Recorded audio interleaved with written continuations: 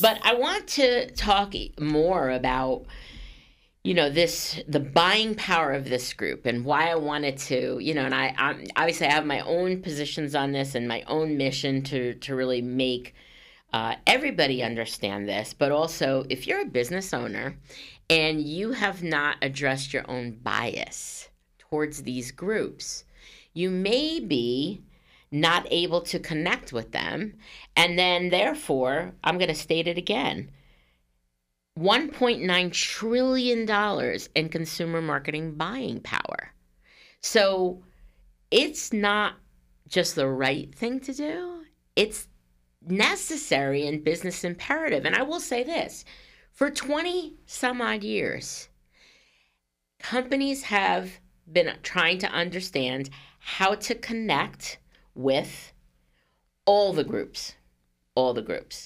If you're a CEO, entrepreneur, or business owner that can't seem to figure out what is blocking you from attaining the next level of growth in your business, then listen up. I'm Maria De Laurentiis Reyes. I've taken what I've learned in 30 years working inside multi-million-dollar corporations, building my own business, and consulting my clients, and discovered 5 themes that stop a business from scaling. I've created a tool to help you get the answers you need to get unstuck and unlock the next level of growth. Head over to scale.mariadr.com and click the link to get your custom Scale Factor Formula scorecard when this episode is over.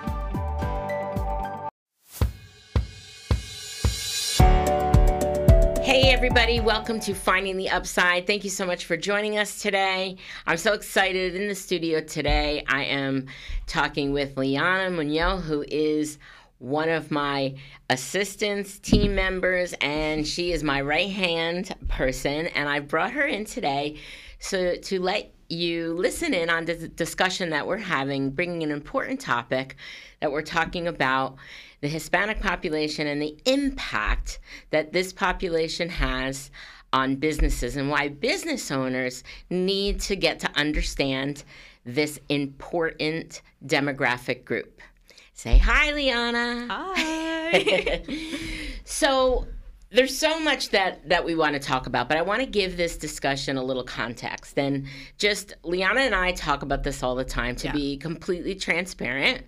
Liana is of Hispanic descent. I am not, but I am married to someone who is, and so my son is of Hispanic descent. And what's important about bringing this to light, I have a lot of background in terms of demographics because I worked for a company that did that work, where we looked at consumer behavior and we looked at how that segmented out and was different depending on race, ethnicity, all kinds of socioeconomic factors, where you live, what your habits are. And there's so many things that play into that. And so why I think it's really important, if you are in business, to understand this is this population has a tremendous amount of buying power. And I'm going to share some statistics in a moment. But we're going to get into why maybe some people have not kind of embraced that. And we're also going to talk about all of the things that I've discovered in terms of not coming or being of that descent and having my own exploration of unraveling my own bias, the stereotypes, the programming, and all the stuff that impacts us with regard to different groups of people. Fair enough? So let me share some statistics first. The Hispanic population, in terms of buying power, represents $1.9 trillion in consumer market buying power. And they, right now, as of 2020, and that's the 2020 census, which, just to give some context, that could be underrated because the census doesn't always do a complete job of getting to all of the people in terms of surveys, and that was also right in the middle of the pandemic, let's state, but right now represent almost 20% of the total U.S. population. Again, that's a number that I'm very familiar with because from my days working for Nielsen, those projections were talked about of how this group was growing tremendously. In terms of growth, The Hispanic population is predicted to grow to 22% in 2030 and around 28% around 2060.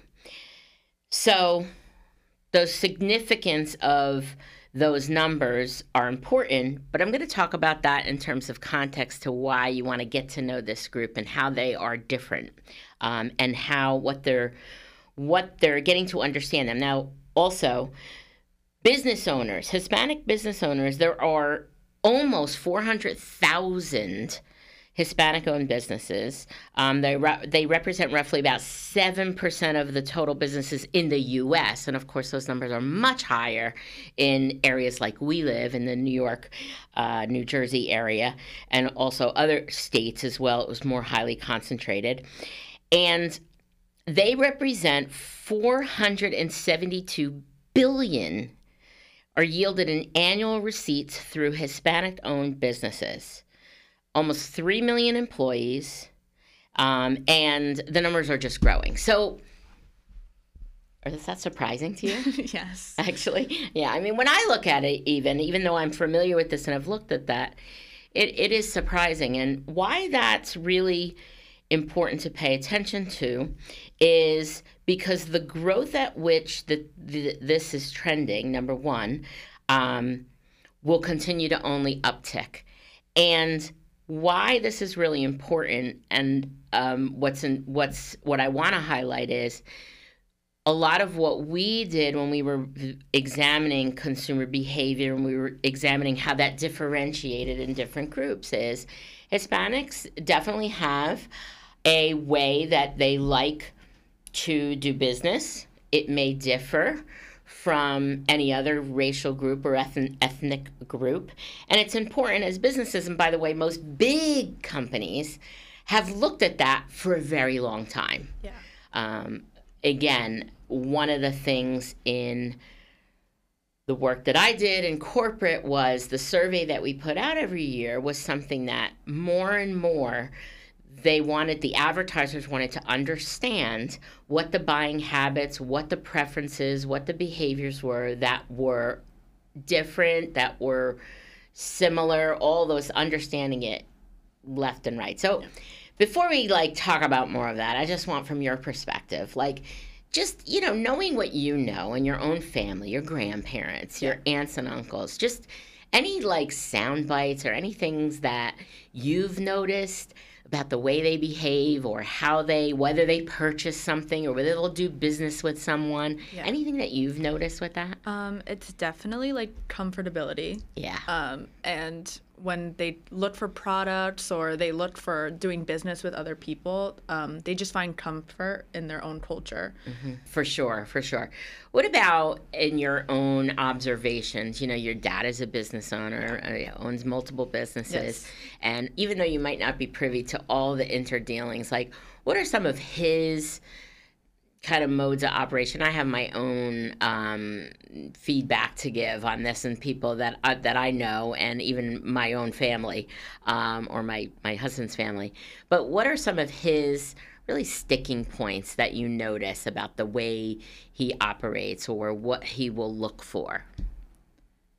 Again, I think it's really comfortability with people and the people he does business with. So I think, a lot of his business partners are of Hispanic descent.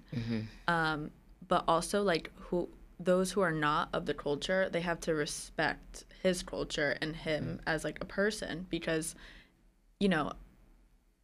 I hate to say this, but a lot of people look at my dad as not a business owner, and they look at him as something else.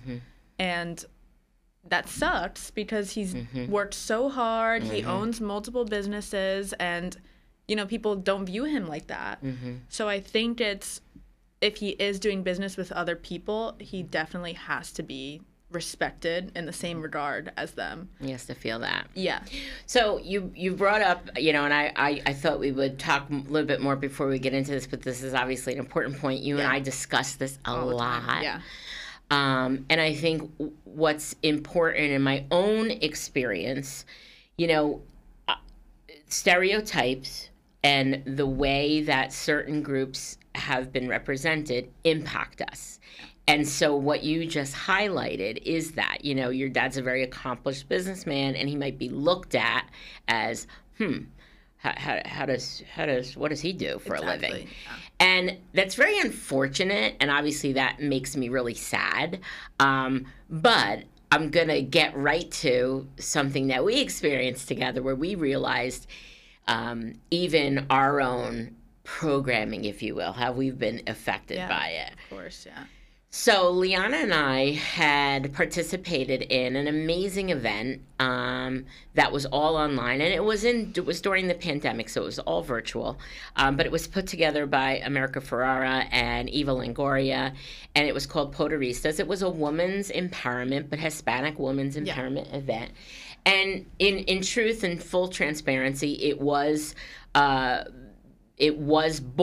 out of the Women's March. It was born out of getting the Latino vote out. Those two individuals were involved and very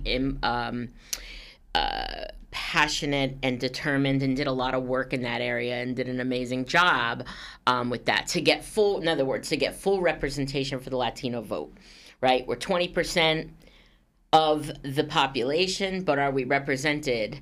And I'm saying we, but are Latinos represented? Are Hispanics represented? And are they voting? Are they voicing and standing up and putting people in power that they want to? But it wasn't political. It was focused on Poderistas, basically loosely translated, means that we can, like we're a group that can, like we're doers. And so they had amazing speakers. It ran the gamut of, there was music. Yeah, it was awesome. They had comedians. Yeah. They had a lot of different speakers on lots of different topics. Yep. And Robin Arzón, who is a huge, popular Peloton instructor and actually the VP of Peloton, spoke. And Liana and I were not in the same room, right? You were watching on your own, and I was watching on my own and in our own homes. And we talked about it after, how amazing she was. And I shared with Liana how here I was watching this woman, and she shared that she was of Cuban and Puerto Rican descent. She described her own journey, how she was a lawyer and then became very unfulfilled and was a marathon runner and kind of stepped aside from being a lawyer and then started marathon running, and that's kind of the trajectory of how she got into being a Peloton instructor. And I'm glazing over lots of detail, but that was essentially her path. And when she said that she was a lawyer and left that, my reaction was, wow. And then I called myself and I said, almost like, shame on you. Like, why are you surprised at that? And I definitely have more time in the saddle with being aware of bias because I teach this. I have a training company and I teach diversity and sensitivity. I teach all that. I consider myself someone who has spent a lot of time unraveling my own bias. But what I realized in that moment was that came from all the programming and all the representation and all of the things that we see in media, in our culture, in pop culture, in our society. And when I shared that with Liana, what did you say to me? I thought the same thing. She reacted to say Yeah, because I think what sucks about this too is that we, especially as women, and then being of Hispanic and then, minority, it's harder for us to accept that that's someone's career, or that could happen to us, or we can do that as well. So when I was watching it, I had the same reaction as you, and I was like, wow, she was a lawyer? Really? And then I had the same, hitting my hand. You were surprised, and right? I was why are you surprised? And I'm like, why do I need to be surprised by this? And, I'm young. I'm growing up in this world, and I hope to be a future, business owner, entrepreneur. And I'm of Hispanic descent. I'm a woman. So I think that was shocking for me to, talk about with you and, realize, have that realization. Because not how I should be thinking as I'm growing up. Like, it should not. And I know a lot of people, we're different generations, and we still have these two same thoughts. That's a really good point. Yeah. That actually we didn't break down. Yeah, and I think that even validated even more how. And listen, anybody who is listening who maybe doesn't buy into that, all of this, because, this is not going to be political commentary, but we can't talk about this without commenting that there's a big contingent that says, oh, representation, give me a break, like, what, like, or poo-poos this, or, just dismisses it. And usually the groups dismissing it are not the minority groups. Exactly. I'm white, let's just face it, I am. I worked really hard to make sure that I'm aware of my own bias, but the point here is that it's so ingrained in everything we see, everything that's presented to us, and that you had that same reaction, and you're a couple of generations behind me. Man, that just shows the power of why representation matters. Yeah, exactly. Why it matters. And I really want to bring this point out. We're sitting here aware of that, right? I was aware of it. I brought it to you. We discussed it. But I also think, and this is one of the things that really saddens me, is that most people won't have that conversation. What they will do is say, wow, she was a lawyer, and have the same reaction we did, but then file that into well, she's the exception. Yeah. So, and that's not based on any fact. That's not based on anything. That's based on bias and the stereotype and the representation that people have been programmed by. Yeah. So when actresses, talk about, we need to stop portraying Hispanic actresses as the maid. Agreed. And the same with Hispanic men. What are they portrayed as, know? Now, I do think things have changed. But the point of this conversation is how embedded that is in everything that is presented to us. Yeah, exactly. Do you talk about this ever with your own group of friends that are also of Hispanic descent, or your family? Yes, all the time. Talking to my grandma, and on both sides, my dad's and my mom's mother. It's crazy how they try to be the example for us, and then they tell us all the time, like, you need to go further than that. You need to go further than that, because you don't hear that anywhere else. Right. And then, my mother and my aunts and everyone, we all sit down and we all talk about it all the time. Like, what can we do to be better? Like, women, and how can we achieve better goals? I think my mom was so hard on me, like, growing up, because she wanted that for me. And I 100% agree with her by doing that. So you're happy she did that? Yeah, I'm happy she did that, because at the end of the day, like, I don't think I'd be where I am if it wasn't for that. And I know I'll go further because of that. And I'll achieve goals that I want to achieve that the society thinks that would be the exception. But and then as I grow up, I have younger sisters. Right. I want to be that example for them. Like, this is not an exception. This should be the normal. Right. Like, this should be in the norm. This should be routine. You should see people like this everywhere. And should be highlighted. That's I think also that's the thing. It's really right. And that's also, part of why I want this brought to light, for lots of reasons, but also to highlight. And we have an effort, and then another Instagram page that we do. We try to highlight all of these groups: Hispanic-owned businesses, Black-owned businesses, and not just because it's the trendy thing to do, because that's how we start to see the representation, the true depth and power of this group. Yeah, exactly.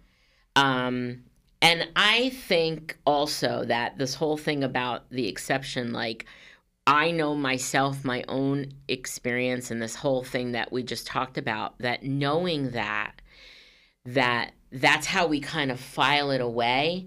I would just say to anyone, if you've done that, challenge that, right? Yeah. Like, we have, wow, no. Why are we saying that? Somebody said to me one time, "Oh, I met this gentleman, and it was a man, but it was like he was from a group where I guess it was the same thing." It's like he was the most eloquent speaker, and I was like, "Why would you think he wasn't?" And again, that's where it's like, "Oh, he's the exception. Let's file this away." Yeah. So that whole experience and that whole, you know, dialogue we had afterwards, like, really made me even more aware and watching for, right? Which I think is a good thing. Yeah, great. When are we being programmed, right? And when are there examples that are affecting us, and to how to watch out for that? Yeah. Because most people are not even aware of it. Yeah, and that's the sad part. So the other thing that I'll bring up here is that, you know, and again, part of my own understanding about culture and how people who come from different cultures, and really it is the same, no matter whether you're coming from a Hispanic, you know, country, a Latin country, or even back in the days when my grandparents came from Italy, like you stay with, you talked about familiarity, right? Yeah. Like that's a common thing. And just to kind of give context to that, you know, there's these concepts of there's acculturation and there's assimilation. Acculturation, we used to talk about that all the time at Scarborough and Nielsen, is the rate at which someone adopts their new culture. So people come to this country from other countries, and many times they stay in areas like your grandmother, stay in areas where they're very comfortable. And some people judge that, me included. I used to judge that like, oh, they could live other places.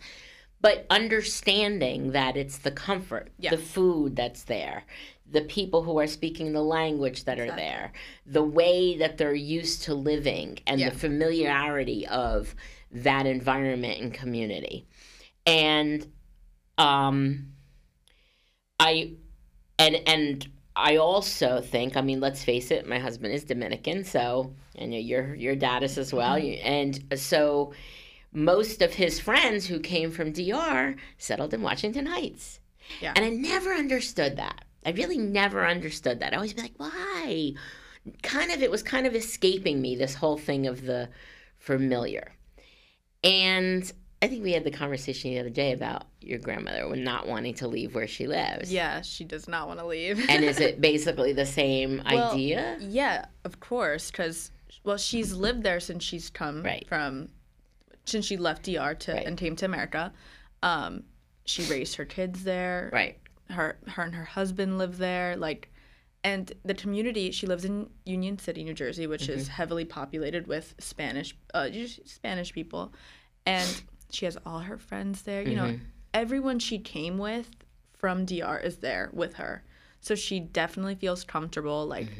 Even we tell her, we're like, you have to walk all those stairs. So she walks in she has a huge apartment building. She has to walk all these stairs. She's like, you have to walk all these stairs and you still want to stay here? And she's like, I'm not leaving. Yeah. She goes, I love the people here. I love the busyness. She thinks anywhere else is too calm.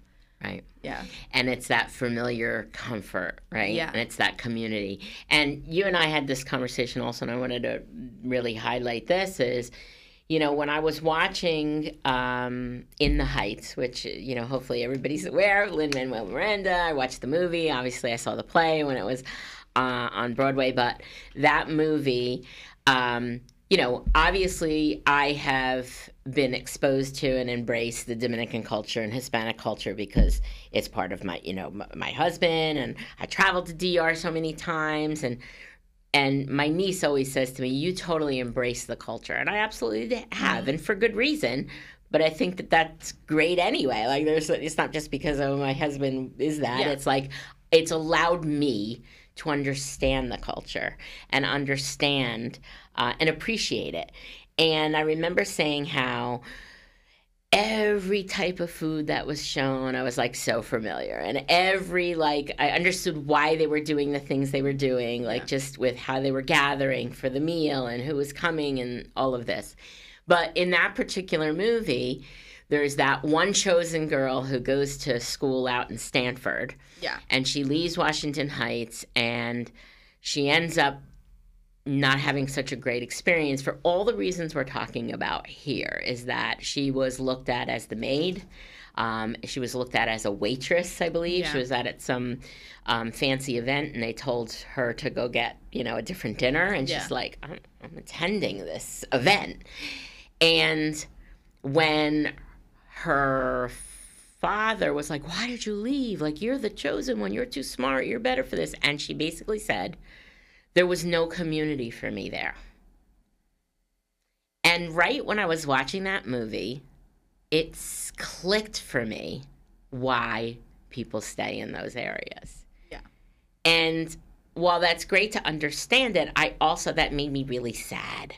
Because if we are not welcoming in these other communities so that people can acculturate further and adopt, the new culture of the country that they're living in, still keeping their traditions, because my Italian family still keeps our traditions, but to be able to be welcomed in and acculturate fully. And in my corporate days, we talked about this, the levels of acculturation. What are they? How do we understand them?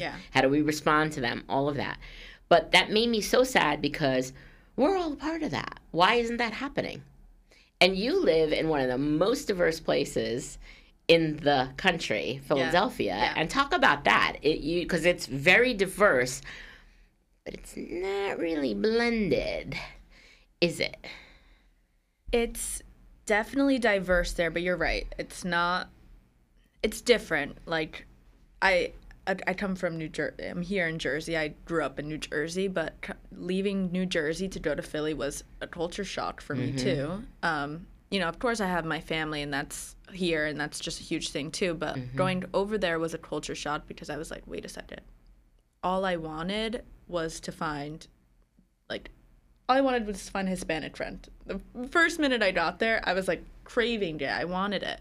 Or Dominican food. I wanted it. It was definitely a shock because I get there and I'm like, there's so many people, but where's my kind? It's weird to say, but it's that's the comfort. You're looking for that comfort. I'm just looking for the comfort. And even if when I went over there, I was like, the first thing I did was to go find a Dominican food spot. And of course, I'm talking to the owners of it, finding out where they're from in Dominican Republic, telling them I'll be around a lot, and then right there, I just felt comfortable. And just knowing and, them introducing me to other people and then having more Hispanic friends on campus or in the city, definitely felt better. But I do think Philadelphia is a great place for diversity. And you just meet so many cultures and that it's not like I feel like if you go anywhere else, they're not welcoming. The one thing I love about over there is that it's so diverse that it is welcoming to your culture and to who you are and allows because you to it's a big melting pot. It's like New York City. Exactly. Just like New York. So you're you go over there and you just feel at ease. Yeah. You don't feel but again, you still seek that comfort. You're still looking out for it. Yeah, I mean, there's a lot of, and that's totally normal. Yeah. That's right. But there's a lot of talk about how, although there's this diversity, it's the way it's developing is there's still very pockets of places that are centralized to a particular ethnic group, country, 100%. What have you. And again, that's the same thing we're talking about, which is great in one way. But it's also when I used to do diversity training, we used to talk about this, all the people from Haiti, they get in one group over here. All the people from, the Caribbean, Spanish countries get in one group over here. That's human behavior, right? Yeah. But just allowing us to understand that segmentation is being caused by people not feeling like there's community for them in these other places, right? Yeah. So it would be wonderful if there could be that acknowledgement of that and that continual blend to be able to say, how can we have all of this celebration of these different cultures, but be able to not have this segmentation and segregation almost of them. Yeah, I think just people as a whole need to learn how to break out of that comfort zone a little bit because it's never going to happen unless people become more familiar. But you also have to understand too, they need more representation, that it's okay for them to do that. Absolutely. And that's the big point. It's not just on, be more comfortable and be more open, right? It's welcoming and having that community and having that celebration for them to come with their culture, but also be able to blend in and in the other communities. Yeah, exactly. And I mean, listen, the other thing is that part of my own unraveling, as I call it, it took many years. I mean, I grew up in a place that was not very diverse, so much so that it's kind of funny now. I mean, I was very lucky that I worked in New York City and I got to see and meet and become friends with and interact with lots of different people from lots of different places. But I didn't understand riding the train why there were people with dark skin speaking Spanish. I had no idea that you could have dark skin and be Spanish. Yeah. Because I had no frame of reference for that. So that always makes me think about people that don't have that exposure, right? Obviously there's places that don't have that, right? But even in TV and the exposure to those cultures, how would you know that? And that's also relative to what we're talking about, you know. And I mean, you grew up in the same town, and the funny part is, I'm much older, but it hasn't changed all that much. It's a little different. No. It's a little more diverse, I'll be honest. I mean, I'm going to say this because it's my story. You know, when I grew up there, you were Italian, Jewish, maybe some European, or Slavic, like there was a group of Yugoslavian and things like that. But, like, that's it. That's it. There was one black kid in the entire school, which was a huge school. Yeah. And, like, as far as Hispanic, like, there was one girl who her grandmother was from Puerto Rico, but nobody spoke Spanish. There was none of that. And it was a wonderful place to grow up. It was. But it absolutely did not give me a accurate, wide, broad view of what the world is really like. Yeah. So thankfully, I had that experience, and my path was that I had the opportunity and the privilege to be able to open my view. Yeah. But you growing up there, how did you feel? And did you also feel, I know that's why you wanted to live in a diverse place, but talk about that and how that impacted you. Well, like you said, I think our town is a great place to grow up in. I will never, I don't regret, I don't regret anything of the town. I think it's I think it's beautiful. And like you said, it's definitely more diverse now than what it was. Yeah. So I'm appreciative of that. But, there's still limitations to it. Yeah.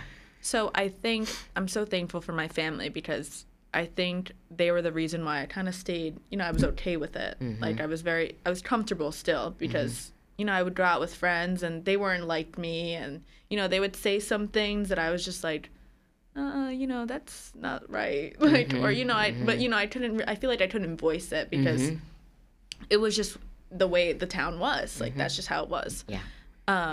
It was like a fear, basically. Yeah, well, yeah. Yeah, fear. Of what they don't understand or know. Exactly.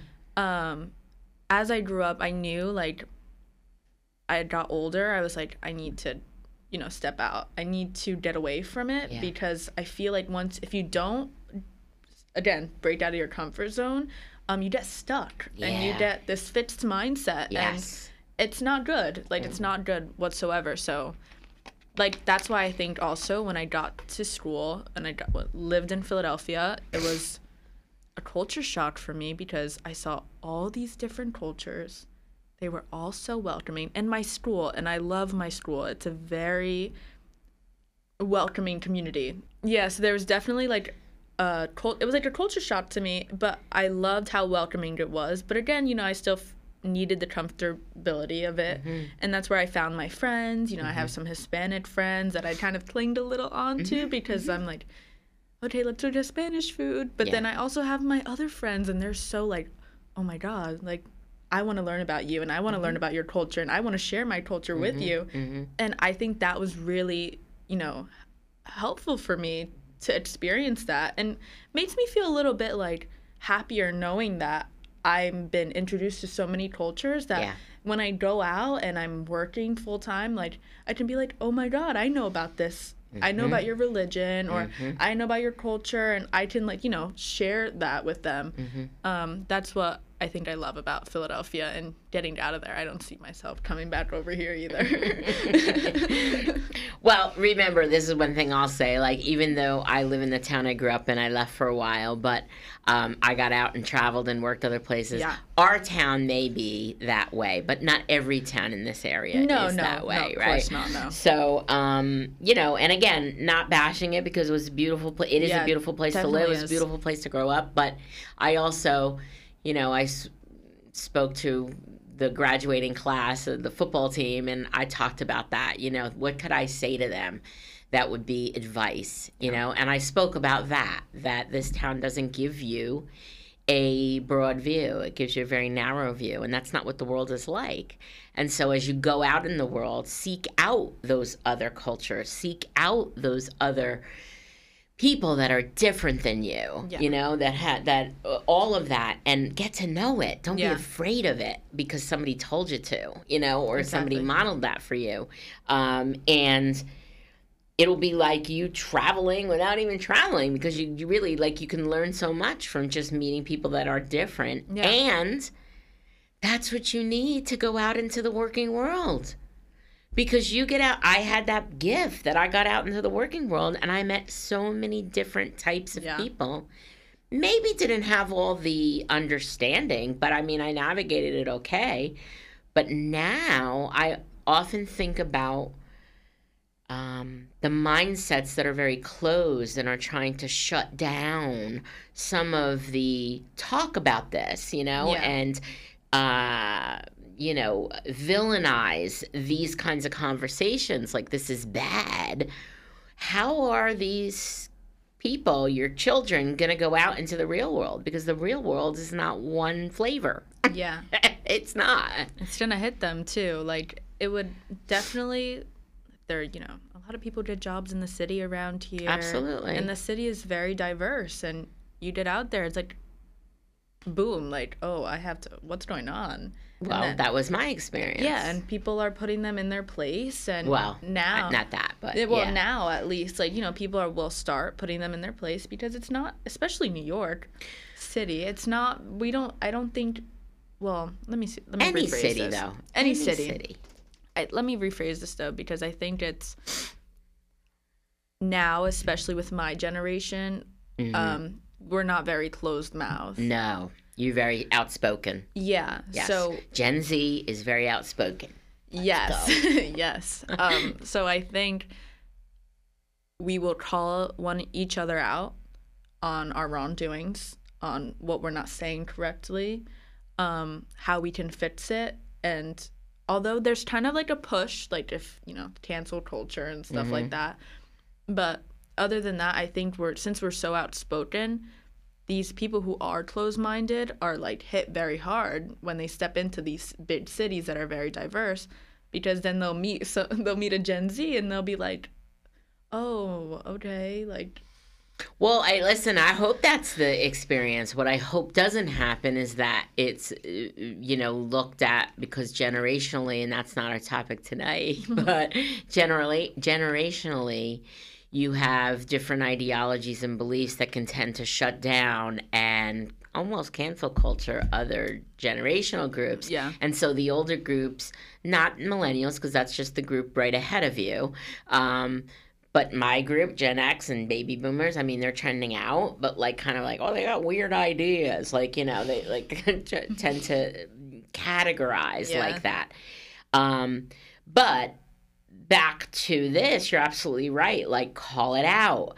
Like, have these discussions. That's why we're doing this also, to, like, put this on display and have people be enlightened and understand that these are the things that shape our thoughts, and then these are the things that shape what we say and what we do. And, like, again, I mentioned it, when I would do diversity training, sadly, sometimes companies do that because somebody said something that was offensive, and it was all from a place of a lack of understanding. Yeah. Right? Like, not understanding another culture and not being sensitive and compassionate to say, okay, this person might not think and do things the same way that I do.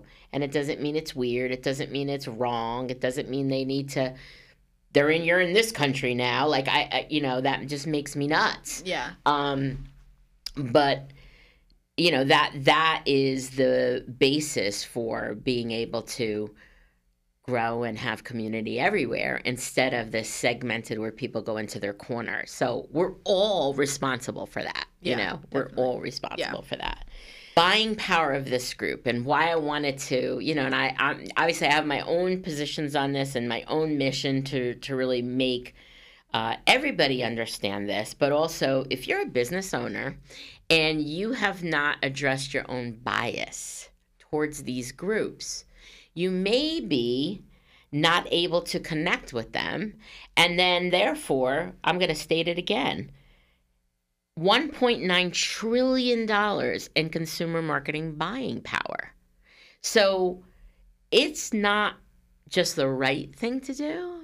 It's necessary and business imperative. And I will say this, for 20 some odd years, companies have been trying to understand how to connect with all the groups, and I remember even my son was cast in a box for a toy, and one of the things of why they picked him was because he looked very multicultural. He looked like he could be Spanish, he looked like he could be Middle Eastern, he looked like he could be white. And that's important. Because if it's a representation of an image that is a person that doesn't fit a particular group, that might not be responded to in the same way. Yeah. And I think that's important to understand and not say, oh, why do we need that?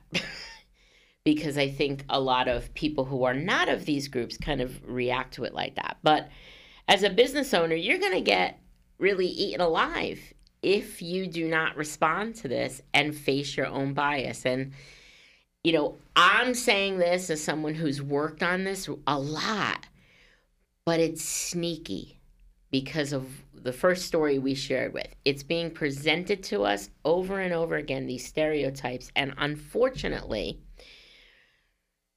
social media can do good by presenting different images that can change your perspective, but it also can keep you in this echo chamber, which can just reinforce your own bias if you're consuming things like that. Talk to me about that, what you think, because obviously social media is a big part of what you do here at the company, but also part of your generation, your life. What are your thoughts about that? Well, again, I think this can go back to like what we were just saying before.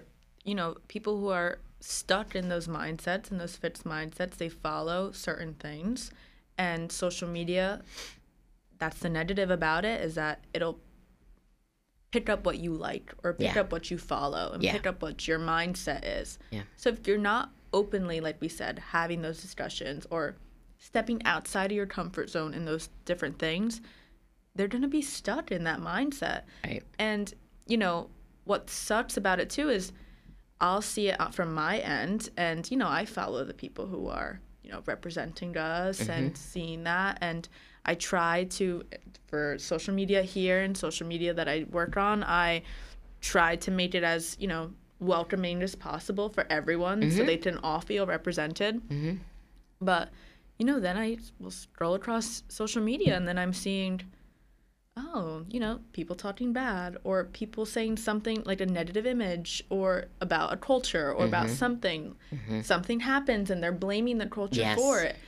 And that is what gets me upset, because you can say like the opposite person is probably seeing the good stuff from us and they're like, oh, well, that's the negative. So, yeah. And again, this idea of, well, the good is the exception. Exactly, yeah. We have to get that out of we have to get that narrative out, because it's absolutely not even true. And there was also, and again, I know that, and I still had that reaction to Robin Arzon, right? But there was a great piece. It was a video, That was, and I don't know if it was part of a special or like a comedy special or TV special, but John Leguizamo did on, Hispanic Heritage Month or something. He highlighted all of the great inventions by Hispanics. Yeah. And it was like, not just in the last 20 years. It was like dating all the way back. Like things we use today, And by the way, in this episode, we're going to put in the show notes not only the sources for all the statistics that we're referencing, but we're going to find that video, link to that video, and put that there as well. Because, again, if you open your mind and you dispel the stereotype that you've been fed or that you've adopted, and you actually look at the accomplishments in this group, and other groups as well, but we're focused here speaking about Hispanics. Like, it's unbelievable. Like, it's unbelievable how much accomplishment and contribution that this group has made and continue to. So, that's the other thing, but you have to be open to that and be able to say, let me broaden my understanding. Yeah. So I welcome that to come. So going back to what we were talking about at the opening with, just being able to connect and having the ability to do business with this group and their preferences and being able to feel that comfort and respect. I don't think that is asking for anything more than all of us are looking for, right? And I think you said it well, where you said the respect of the culture, right? Yeah. The respect of the culture, the respect of the person, and without those stereotypes or labels, right? Yep. And it's the same thing that anybody would want. And I'm going to challenge everyone. If you think about a particular label or a particular group, whether it's a profession. I'm going to do this one. Sorry, I'm doing law enforcement. If you think cop, what are the things that immediately pop into your head? But that may be negative based on your experience. That may be the typical image of what you've been presented or if you've encountered, or that may be very good. And the point here is to understand the power of that. That if you don't push that aside and be able to dispel that, then you're not really able to open your view and open your mind and be able to be welcoming and embracing anyone, really. But yeah. So, and aside from this discussion of Latinos is, there was a while back it's just this idea of labels or just the idea of stereotypes. There was a commercial where there was a DJ that was like in full dread, like he was in his thing, and he had dreads and he was like dressed very like clubbish, I guess. And they cut off his hair and they put him in a suit and they put him in a conference room, and it was a social experiment. But it was a commercial where they talked about, he was like, oh, I'm a licensed broker and I like to do investments, and would you do investments with me? After he spoke to them, they're like, yeah. And he's like, I'm really a DJ. And where that stereotype was, he was in a suit so he could be trusted. So it's powerful. It's not even sometimes bad. It's sometimes good. Yeah.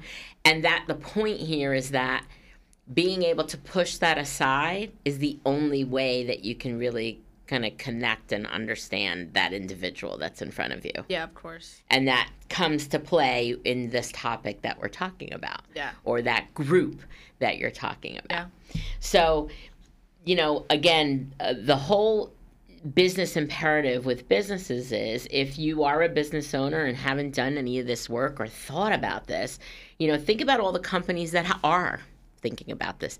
Think about all the business owners that are aware of this and are understanding the importance of this group and embracing that and finding ways to understand how they like to be to do business, or how they like to be communicated or connected with and how that might be different Yeah. than other groups that are part of your customer base. If you're not doing that, you're going to get eaten alive, because there are companies that are purposely doing that, and by the way, have been for 20 to 25 years or more. So as a business owner, that's important, to be able to be removing yourself from the polarizing narratives that are out there that tell you that a particular group is this or that or bad, and then really, really challenge yourself to not allow yourself to say, oh, that person's very accomplished and they're the exception. No, they are a representation of that group, and we need more images and more stories and more highlighting of that to really truly understand the power. So there are some myths about Hispanic consumers, that they're not financially stable or they're not loyal to brands. So that's a big thing. That's a huge myth. Yeah. And that's definitely important to dispel those myths, right? Yeah. And not only in our own understanding, but also just in general in society. Like, actually, research indicates that Hispanic households' median income has been steadily rising. And they are actually quite loyal to brands that understand and respect their culture. Mm-hmm. So again, these are some facts that we're sharing that we will put in the show notes, but understand, like any other group, there's some variations, but making blanket assumptions that, like those myths that say that they're not as financially stable or they're not as loyal to brands, like, that's absolutely not even accurate. Yeah. And it's important to kind of just abandon that.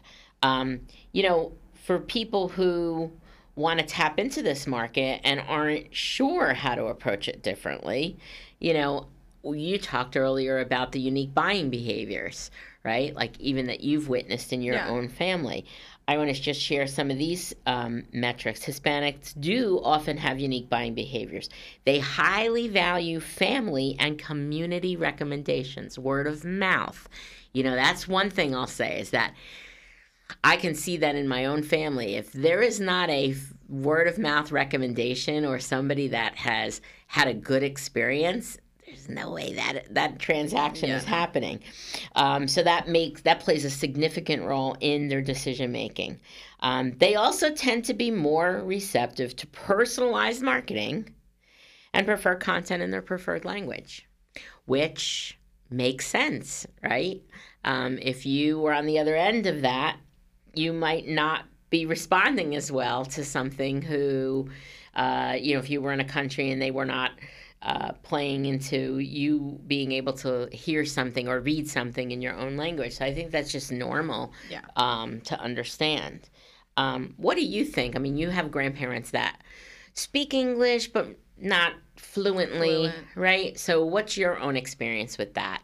They're definitely, I think this is like 100% accurate, because my grandma especially, she's very big in her community on what's good and what's not good. Yeah, the word of mouth thing is huge. Word of mouth is huge. But you're right. She doesn't really understand English. She can't read English. It's not her language. She speaks Spanish. So when she's looking for things and she's looking at advertisements or she's watching TV and she sees something that she likes, it's in Spanish, because that's what she understands, and again, that's what she's comfortable with. And there's times she has to, like, oh, this looks really nice, but it's in English, what does this mean? She'll reach out to me and my dad or my mother. So I think it's just comfortability at the end of the day. And there's a lot of attitudes about that. Me not being from Hispanic descent, I hear that a lot, and I've heard that a lot over the years, that, like, well, you're going to come to this country, you speak the language. But I do want to respond to that, because my grandmother came from Italy, and my great-grandmother, I should say, they came from Italy, but my grandmother spoke English, but my great-grandmother never learned a lick of English. Yeah. And there's a lot of cultures that have done that. And if you, and this is the thing that I always like to challenge people on, do you speak another language? Because if you understand how hard it is to learn another language that is not your native language, before you go judge somebody that doesn't speak our language, English, and comes from another place, I want to see and hear you speak another language. That's a big thing. And the other thing is, of course, there's lots of comedy, and even in our own house, we kind of joke around because Jose speaks English, my husband speaks English, but he has an accent. Yeah. When people make fun of people who are speaking English with an accent or broken English, like, shame on you. They're speaking 2 languages. Do you speak 2 languages? Yeah. Like, that just kills me.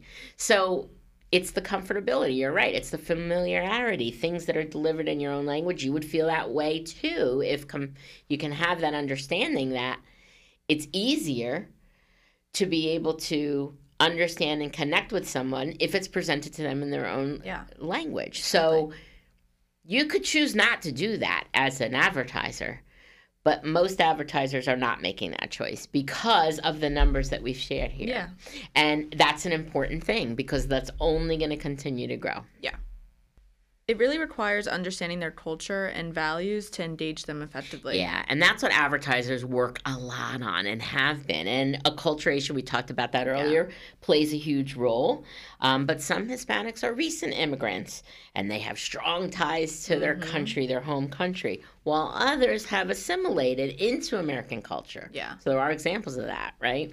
But understanding that that's a ramp, like that, it's not like yes or no. It's like a ramp, and then the nuance involving that, it can really help businesses create those meaningful connections if they understand that, how that works, why there's all these levels of that, and then being able to not let any bias hold them back from being able to respond to them and tap into this potential market because it's huge and is only going to continue to gain more power. Yeah. Agreed. So as we wind down our conversation, I'm just curious, again, Liana and I talk about this a lot.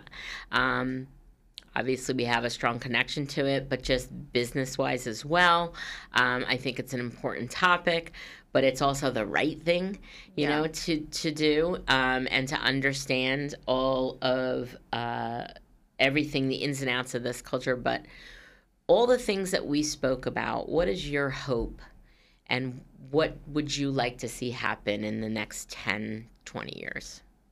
I think I would like to see more representation. Mm-hmm. I think in especially the field of work I'm going into, I would love to see some more people like me in the same field, like as coworkers or even my boss or business partners, clients. Like I would love to see more women, especially.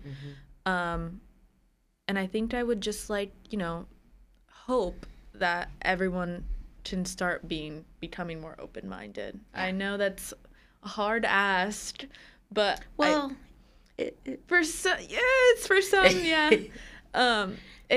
but we are getting better. I think that's definitely a thing. I just hope we continue that growth in that area, and I think that's my hope. Well, my hope is similar, and I'll add another element to this is that my hope is that all the noise that is out there that is pushing this down and not allowing these conversations to become what pushes us forward. Yeah. That we can stay above the noise and we can continue to allow ourselves as a society and as a culture and as a country to really embrace all the wonderful differences that are there and all the power and strengths, because obviously that sounds very idealistic, but it's not only what I hope for, but what I feel like will create the peace that we are all yearning for. Yeah. Not this, segmentation and segregation and you're different and I don't understand you and all of that stuff. Agreed. So, well, we'll see. Yeah, That's all we I can will say. see. All right. Well, thank you so much for joining me in the studio today. I've enjoyed this. We'll probably talk about this all week now. Yes, definitely. Thank you for joining us on Finding the Upside. I hope you have enjoyed this. Please look at the show notes. We're going to leave lots of resources for you there. And if you have any questions, there's a Q&A on the ability to ask questions on the podcast posting. So go ahead and leave them there, and we will respond to you. Thank you for joining us. We'll see you next time. All right, so I hope you loved this episode and found it valuable. Thanks for hanging out with me. And if you'd be so kind, if you know someone else that this will help, please share this episode with them. Just grab a link for this specific episode, text it to a friend or colleague so it can help more people like you. Thanks so much for tuning in. I will see you next time for more entrepreneurial goodness. Same time, same place on the Finding the Upside podcast.